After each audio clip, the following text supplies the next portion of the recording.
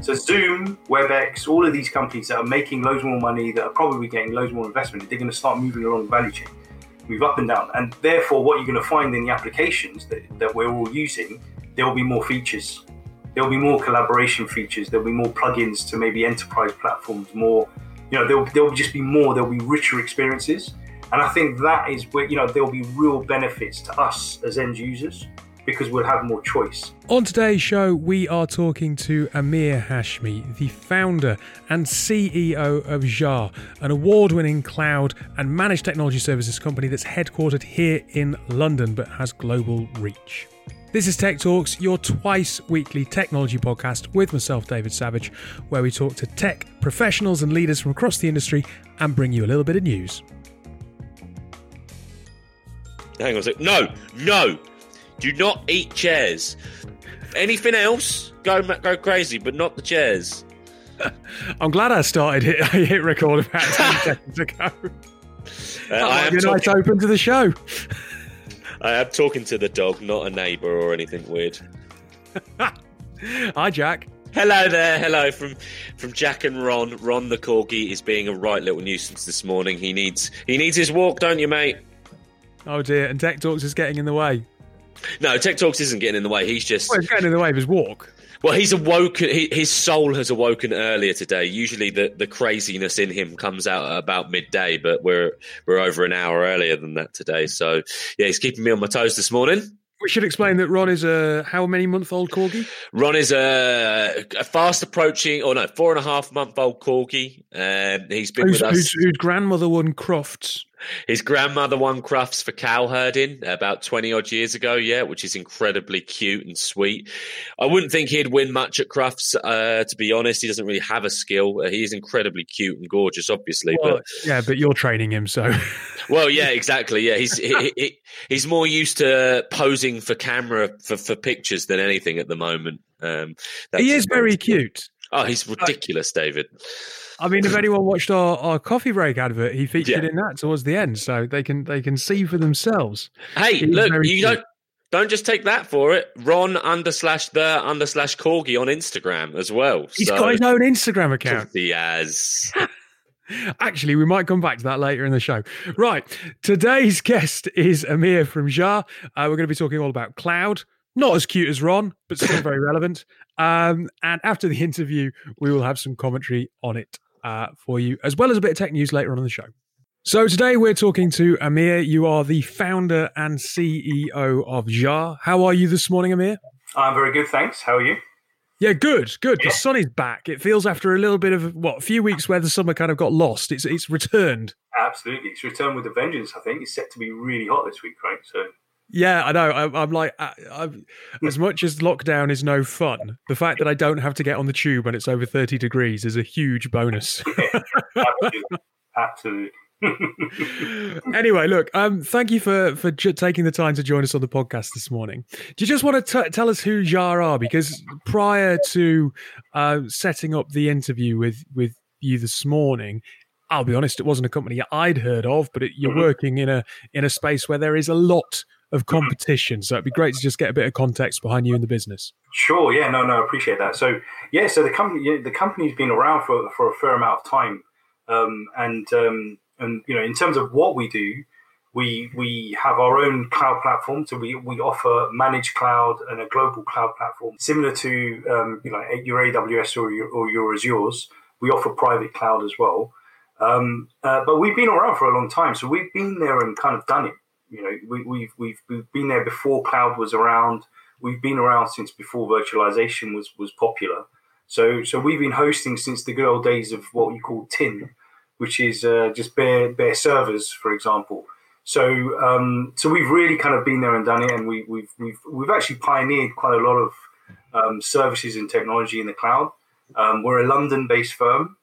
We're quite nimble, or we're a small business. We're not a large enterprise business. We're a small business, but we operate platforms and we host platforms for some of the biggest brands in the world. So global platforms, UK-based platforms for some very well-known brands. So our core offering is what we call managed cloud. We have a team of developers. So we develop our own platform, which is called Grids, which hopefully I can talk a bit about later because it comes into the kind of multi-cloud aspect that we're going to be talking about. We're central London based in South Kensington. You've mentioned that you're London based a couple of times. Just out of interest, how important is that? Because I would kind of imagine that a lot of the businesses that are now looking at cloud who hadn't previously are possibly regional businesses, and that might be a totally naive view, but I have in my head this view that maybe companies in and around London have already gone through that digital journey, and maybe companies in other sectors in more regional part of the countries hadn't. And that comes from someone who's a native of the Northeast. So I'm not saying that from a point of view that the Southeast is somehow, more enlightened than places like Newcastle and Leeds and Manchester. I know that's a crock of shit, but at the same time, it is the view that you have. No, it's a really, really good point. So I think I mentioned London so many times because it's my hometown and I grew up in London. I'm a Londoner. So I've mentioned it for that, mainly probably for that reason. And we've always been in London. We do have people that work abroad. So we do have people in Prague. We have people in Stockholm. We have people in Romania as well. And we have some people in Ireland. However, our strategy for being in central London, there's two main things. One is there's access to really good talent. We're literally around the corner from Imperial College, which is a famous university, and we do lots of work with them. We actually help a lot of their students. They just come in and get some work experience and things, but we also end up hiring from there. And that's not to say that obviously other towns don't have universities and talent that you can pull from, but I know London, and most of our staff are London-based as well. I'd say probably about half of them. So, and actually, if you look at our customers, most of our customers are London-based or Southeast-based. So that it might be an international, an office, that's part of an international, multinational firm. But most of our actual customers is in London. It's growing, because we are a growing firm. So, we are now traveling around a bit more and flying around a bit more. But I'd say that a good 70% of our business comes from a London office of some sort. Mm. Now, very quickly, do you just mind helping me out by explaining exactly what you mean by multi-cloud? And you mentioned Grid there as well, because when I think of cloud, I tend to think of basically a mixture of on-prem, off-prem, hybrid. That's the kind of terminology I'm used to. And whether or not you've used cloud services or not, multi-cloud is possibly a little bit more than I'm used to hearing, and Grid is not a phrase I'm familiar with. As time has gone by, all we've seen with the kind of hosting kind of industry or the hosting technologies is we've seen constant abstraction. So before we had metal tin, we had servers. Then we had operating systems on top of them. Then we had virtualization, which sat on top of those, which abstracted the hardware further. Then we had public cloud, and we had hybrid cloud, as you mentioned, private cloud. What we found as time has gone by is these different cloud platforms. So let's say AWS, Azure, Google, for example, some of the big ones. They've kind of settled into kind of niches, right? So Google is known for kind of data and analytics. AWS pioneered serverless. They kind of pioneered serverless. And what we're finding is that people are starting to buy, not starting actually, because we've been operating multi-cloud platforms for customers for years already.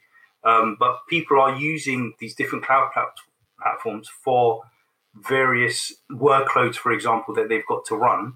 And they choose the best one to run those workloads in. So it might be, for example, I need a load of GPUs, right, for a week, for a month, for a year.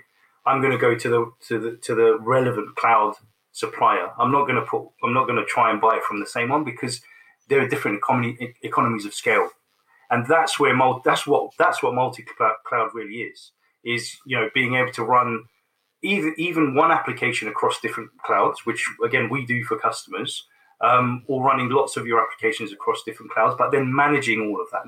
You have to manage all of that. Before an organization would say, right, we're going to go cloud. Let's draw up our cloud strategy. Right, we're going to go with AWS for various reasons. There'll be a business case behind it, and that's it really. What else are we going to do? Well, nothing else. We've got data centers. We're going to migrate to AWS, and then that's us done. That's us done. But I think it's much smarter than that now. Yeah, and that's why we're talking about multi-cloud. It's much smarter than that. We're going to go AWS because we're going to go AWS for these sets of applications that are serverless. We're going to go to Azure because Azure they've got really good AD, got really good SQL Server offering, SQL Server as a service. So we're going to split across these clouds, hence multi-cloud. I suppose what you're describing there, you have to have a certain level of maturity around technology to understand what's going to benefit your organization. But post-pandemic, there are a lot of organizations who are adopting some of this technology for the first time. And they've seen the need to streamline or to automate elements, or if they're going to embrace tech, it's from a cost-saving perspective. Is that driving the challenges in terms of what you've got to provide to those organizations in the post-pandemic world? Are you having an interesting conversation as well around translating some of their business needs into tech speak? Because to be perfectly frank, you might not be dealing with a seasoned CIO or CTO in some of these businesses. Absolutely. So the whole multi-cloud aspect can be totally, it can be, we mentioned several times in the past, and we mentioned now that firms that aren't so mature and don't have such a capability in terms of IT service management, for example, they should be looking for a good managed service provider, and a good managed service provider will then take away a lot of that thinking. Right, a good managed service provider is a proper partner. And a partner will be proactive, which means they will go to the customer and say, well, Mr. Customer, we know that you're running X, Y, and Z. We know from talking to you about your strategy, your business strategy, that you want to be in these markets. You want to be this size, for example. You want to grow. We recommend using multi-cloud. If it's right, it might not be right for the organization, but if it's right, if we believe it's right because we know what the customer needs, we will then translate that and address that to the customer. Ultimately, if it's a customer that's not so tech savvy, then it will be presented as costs, and it will be more or less irrelevant. But you're right, you're 100% spot on that. A customer that's fairly savvy will understand this and may have their ideas already, their strategy already sewn up. Right, we're using these two cloud providers, and that's it. We're not going to use anyone else. We've done all the analysis, we've done all the cost modeling, but that's all stuff that we would do for a non-savvy customer. But we would present it back to them in business speak, which is the important thing, so they can understand it. Yeah, you've touched there on some of the benefits that an MSP can provide. Just out of interest, what's that doing to your business? Because you started by saying we're based in London. I know London. A lot of our customers in London, but we're beginning to have to travel more. I suppose it might well be the case that a lot of these organisations who are very new to this language and this sector take a lot of time. And in the nicest possible way, they take a lot of time, but they're not necessarily your biggest customers. So I suppose for you, you've kind of got to juggle your needs to how much you can support them, and you want to support them as much as you can, but also grow your business in a way that kind of makes sense for you and for Jar. Yeah, no, it's a very, very good point.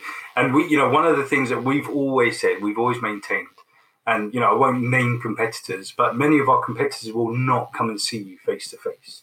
So if you're a customer, whether you're in London or not, but if you're a potential customer and we've qualified you as an opportunity, and we have to be big, we have to be big boys about this, because if a customer has a requirement and calls us up and says, look, we've got a requirement for one VM, for example, that's going to cost 50 quid a month, then their expectation of us coming to see them is probably fairly diminished anyway. But it is based on opportunity. But we certainly like to go and see customers or potential customers. We like to meet people. We like to interact, because business, we buy from one another. We buy on price and things, but ultimately we like to in business have good relationships, and we want things to be smooth. So if a customer wants someone to manage their tech or their cloud, they do want to ideally be able to know that they can relate to them, right?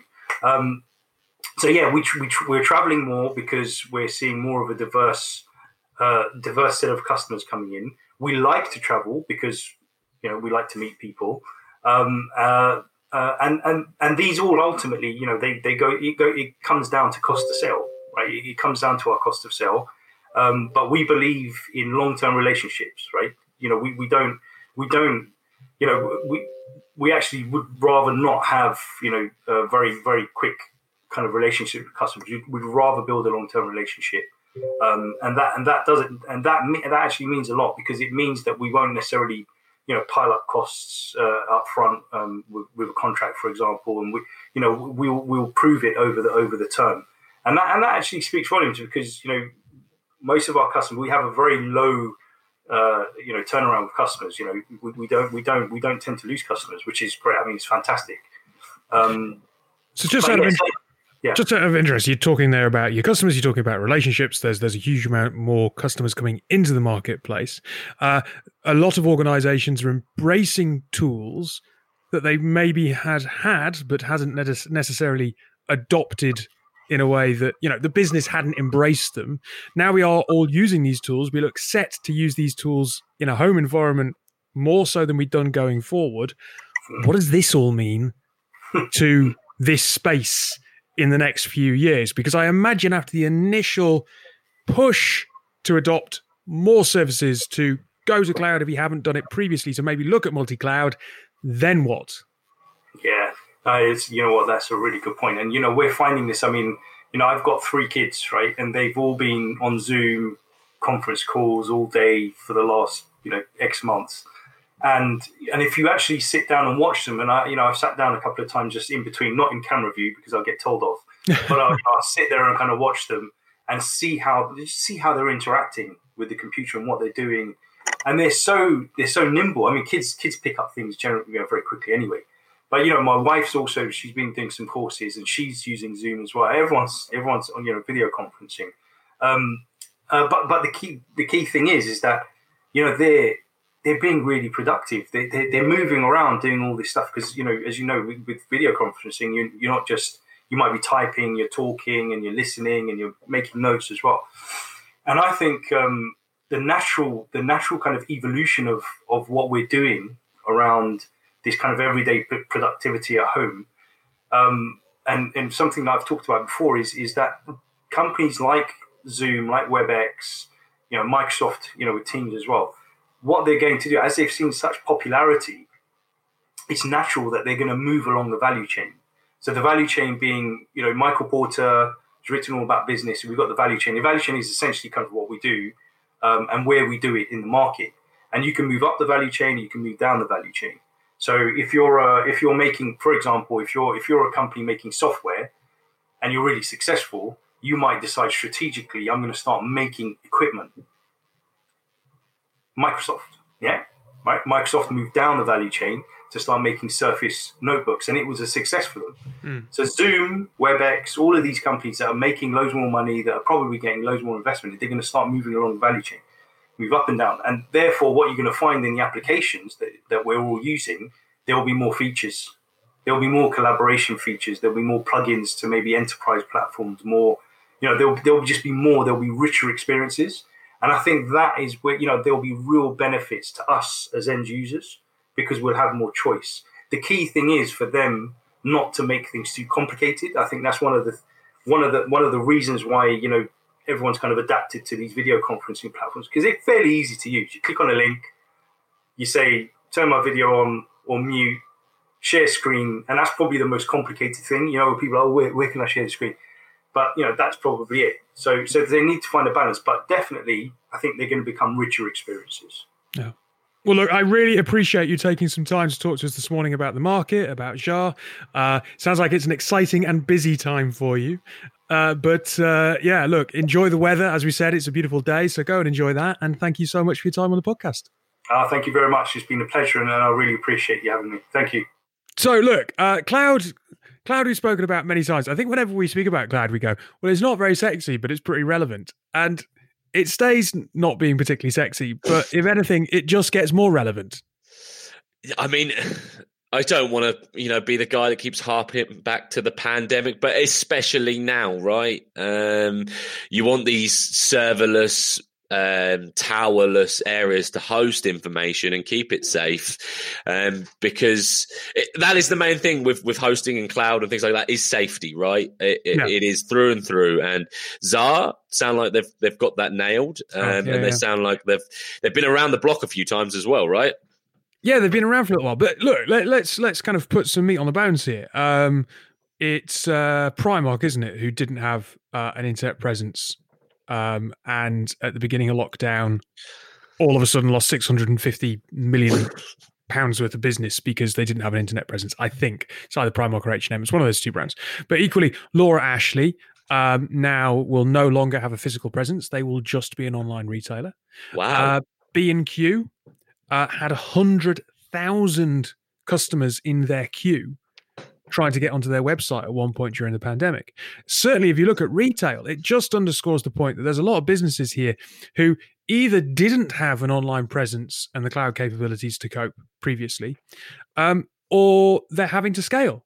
And, you've got all these organizations with legacy, and they don't have the ability to scale products because they don't have the infrastructure, which is obviously now being provided by cloud organizations to serve their customers. So a lot of organizations, and these are big brands. So never mind smaller businesses who possibly hadn't thought about it previously, going, Christ, we need more of a tech presence. I mean, up to a certain point, your CIO or your CTO has to bear some of this responsibility. If you're a retailer and you haven't at least dipped your toe into e-commerce or looked at the gig economy or looked at going online and digital, then my sympathy wanes, to be honest. It's not like this is a new thing. It's why we're here. It's why we've always been here. Like the advancement in tech is, and I get that, especially in the public sector, people get tied into legacy contracts and they find it hard to then progress digitally or evolve digitally, I should say, because they're still stuck with, these big server rooms or whatever. But there has to have been some kind of foresight in this. And look, no one's going to have foreseen a pandemic, but everyone will have foreseen the death of the high street and stuff like that, right? That's nothing new.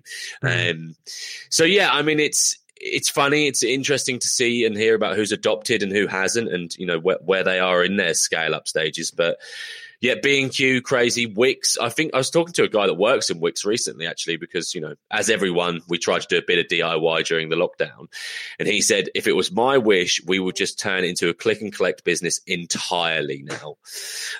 So that's some sort of frontline information there that, that could be the way they look to go.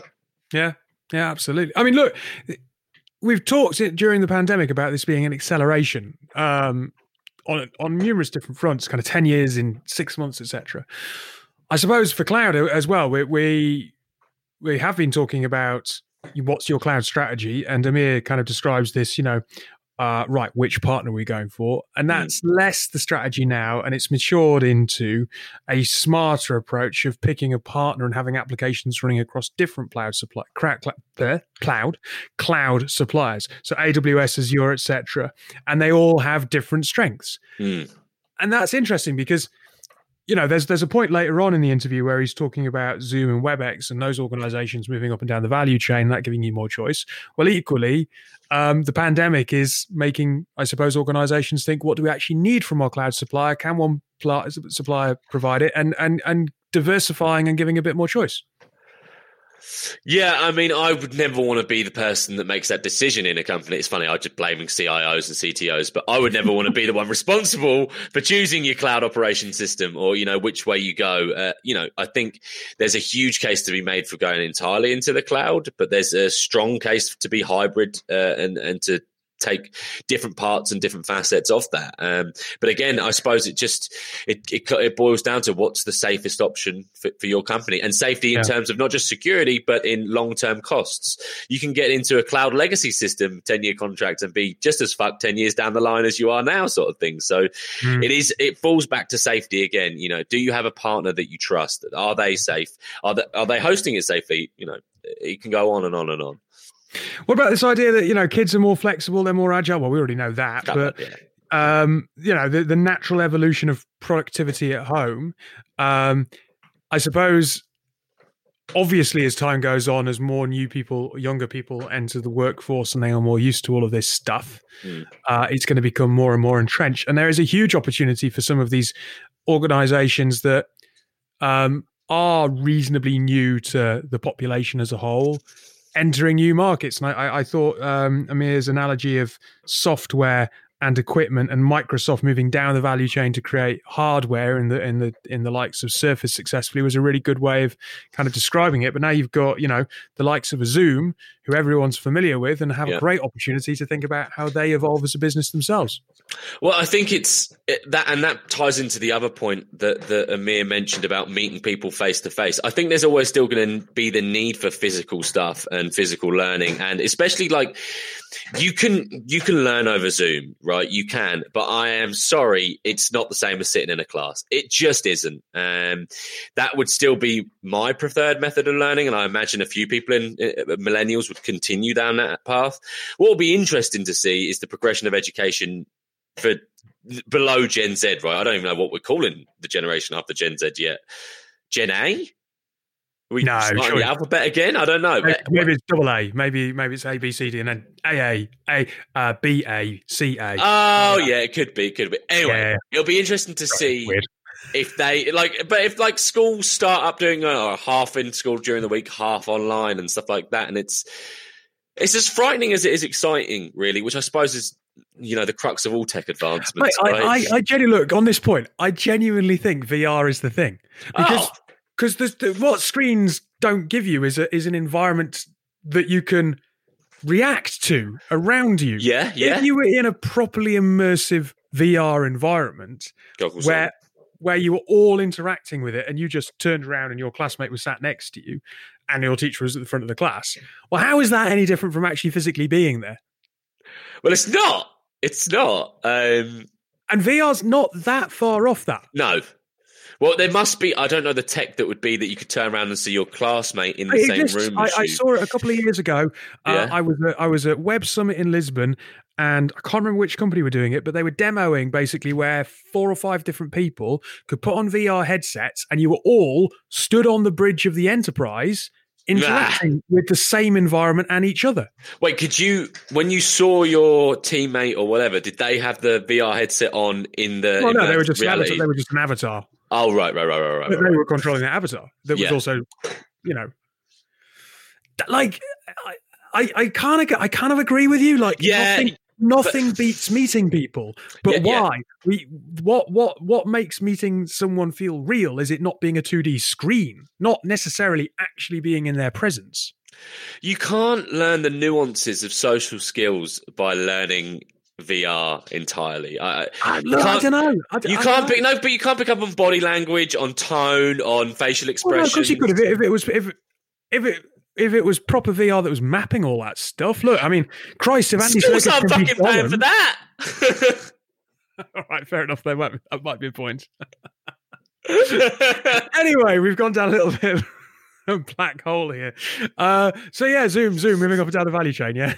Yeah, that's what we're talking about. Yeah, but I think for me, this interview and what will always fill my heart with joy in a disrupted time is that Amir and Zar, they say we still like getting out there and meeting the customer. A bit tricky at the moment, but people still buy people, and as long as there's millennials around, people will still buy people, and above us as well. Gen Y, Z boomers still buy off of people. Yeah. As long as we're still kicking around and doing that, this is always going to work. It's just interesting to see 20, 30 years time. Will it still be the case of, we have someone on the podcast going, oh, yeah, we hate meeting people face to face. What's the point? It's a waste of time. It's a strain on the environment, blah, blah, blah, blah, blah. You're like, look how far we've come. Who knows? I love the idea that the podcast is still running in 20 or 30 years' time. Definitely. What have we got better to do, Dave? Come on. Right, we'll take a quick break, and when we come back, we'll share a bit of tech news.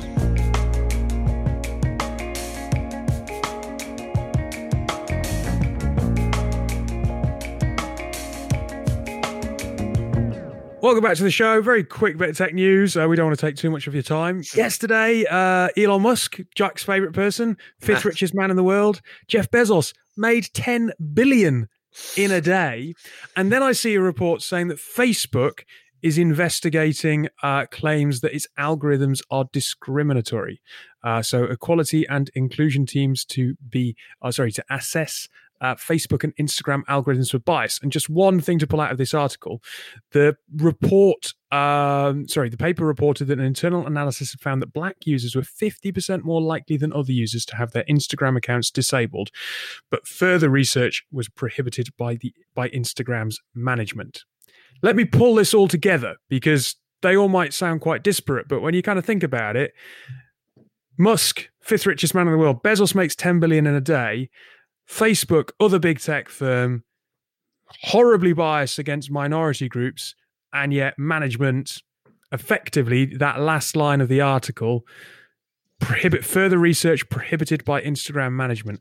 We're getting to a point where big tech is so powerful, so dominant, we're so reliant on it, and there are issues, and they're just not looking too deeply. I mean, Christ, if Facebook are doing an investigation into this, then someone's got to have held a gun to their head.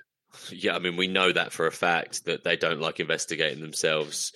You know, we still don't know if that committee that's meant to be checking out their morality over Zuckerberg was hired by Zuckerberg or otherwise. Like, we don't know.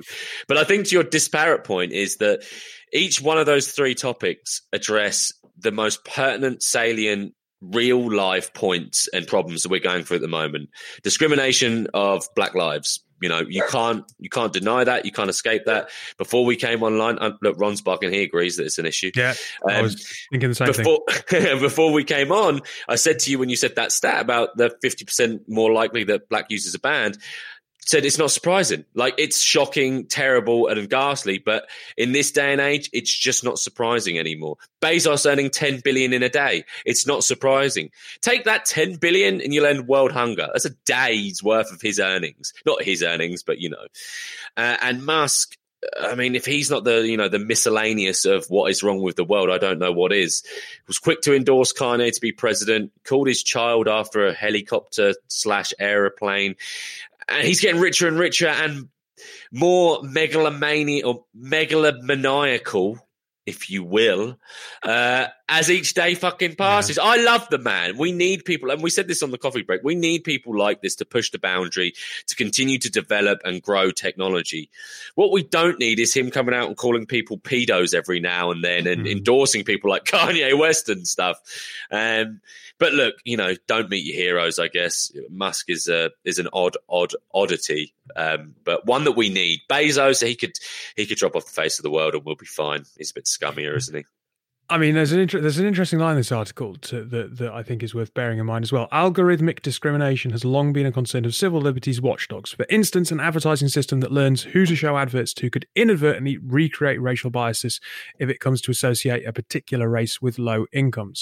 2016, there was this quote by a guy called... No, this quote's coming up. I'm not going to pronounce the guy's name because I have no idea how it looks. Polish? I'll spell it. Maciej. That's his first name. Second name, Ceglowski. Glowski. Anyway, what he says is really important. The fact that I'm a moron is not interesting. Machine learning is like money laundering for bias. It is clean mathematical apparatus that gives the status quo an aura of logical inevitability. The numbers don't lie. We've got to be really careful. Like, we've said this a million times, but you just look at the platforms and it's true. You know, if you look at the data, it might well tell you that certain products should be aimed at certain racial groups because that's the demographic that they fit. And it's just wrong. I would hazard a guess that, you know, Crocs are only targeted at, you know, middle-aged white people. Wankers. Yeah. Well, yeah, to the same.